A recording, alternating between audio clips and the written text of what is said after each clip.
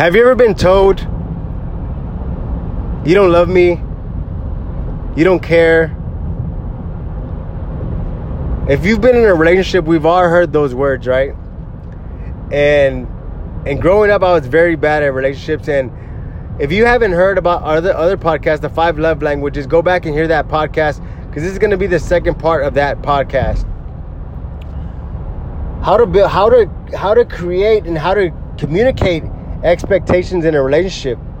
And so this is going to be key to establishing a strong relationship. It starts with expectations. And I'm going to tell you right now, like, this is something that takes time to develop. It takes time to get to the point where you can communicate your expectations. And the reason why it took me a long time, and it took me and my wife a long time to do this, is because whenever we got into a relationship, we both came from very stressful lives. Like, we both, went through a crazy childhood. We had kids at a young age.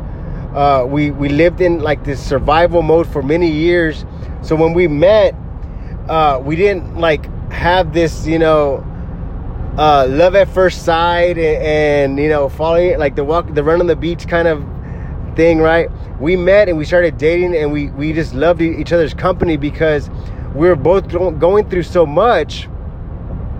We were just kind of there for each other, and that grew a strong relationship. It grew a strong trust, because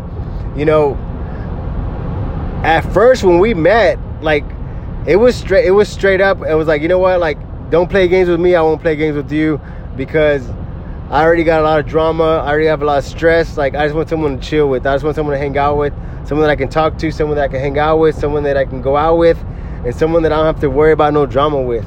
And that was the expectation at first, right? But as our relationship developed, like, our trust and our love became stronger. And we got to the point where we weren't living in like this survival mode anymore. We both, established ourselves, and we both had a business going. We both built momentum. The kids were growing up now. The kids were moving out. And so what I realized is that, like, whenever you're in a relationship and you when you're in survival mode, and what I mean by survival mode is, let's say right now, like, maybe you got laid off, or your wife got laid off, and you're trying to figure out how you're gonna make the Christmas and Thanksgiving and how you're gonna make this stuff happen, right? So you're not really focused on, like, your personal goals right now. Right now you're in survival mode. You're saying, okay, you know what? I just gotta get back on my feet. I gotta make sure that we're using our savings right now. We gotta make sure that we get the momentum back, right? So you're kind of in survival mode. So maybe the relationship is kind of, it's not really too focused on the connection of the relationship. It's more focused on the survival side of it, right? So what happens after the survival side of the relationship, it's called self-destruction. And what that means is, like, once everybody's comfortable, the bills are going to get paid, there's money in the bank, that things are kind of moving, right? By human nature law is the law of self-destruction, okay? Because you start to, like, think, okay, maybe the grass is greener on the other side of the fence.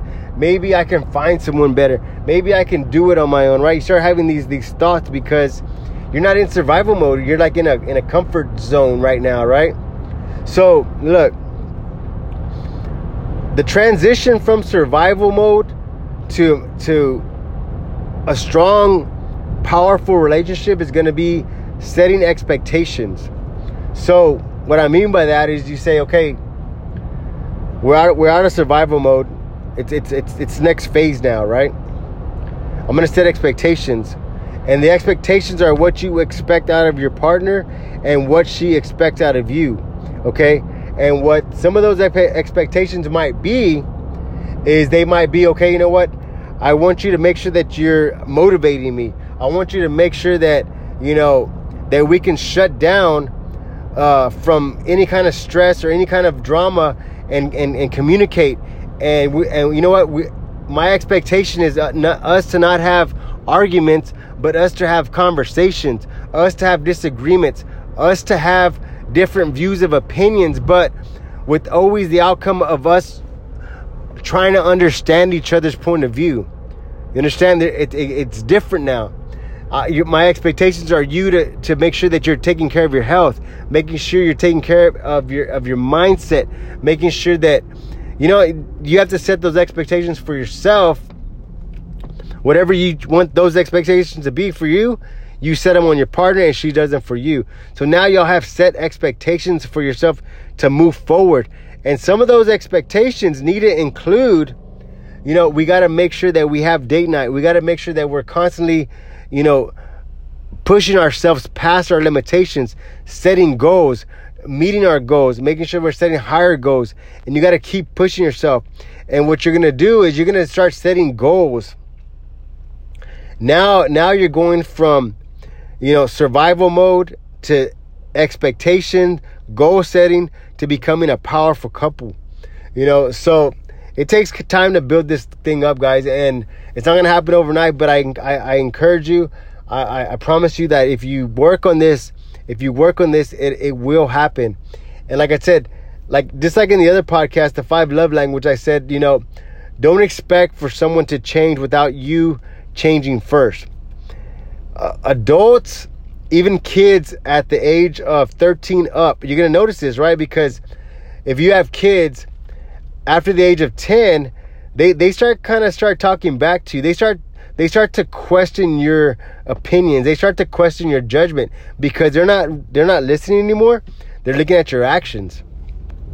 So if you have bad habits and you're telling your kids otherwise, you got to look at yourself, because you're not doing anything. You're just wasting your breath, because, you know, if you're telling your kids not to be drinking and smoking, but you're drinking and smoking every weekend with your friends in the backyard, you know, they're not going to respect you, because you're not living up to your expectations. Why should they live up to, you know, why do they have to do anything for you, right? So it works both ways. But as a leader in the family, as a parent, you really got to look at your habits. You really got to look at your actions, and you got to say, you know what?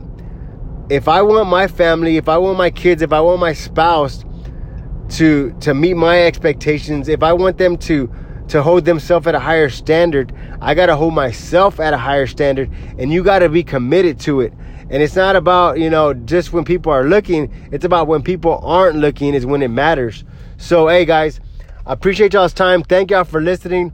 Massive Action Podcast. If this message added some value to your life, please share it with someone. Let's share the message. Let's add value to someone else's life. Thank you guys for listening. Next time.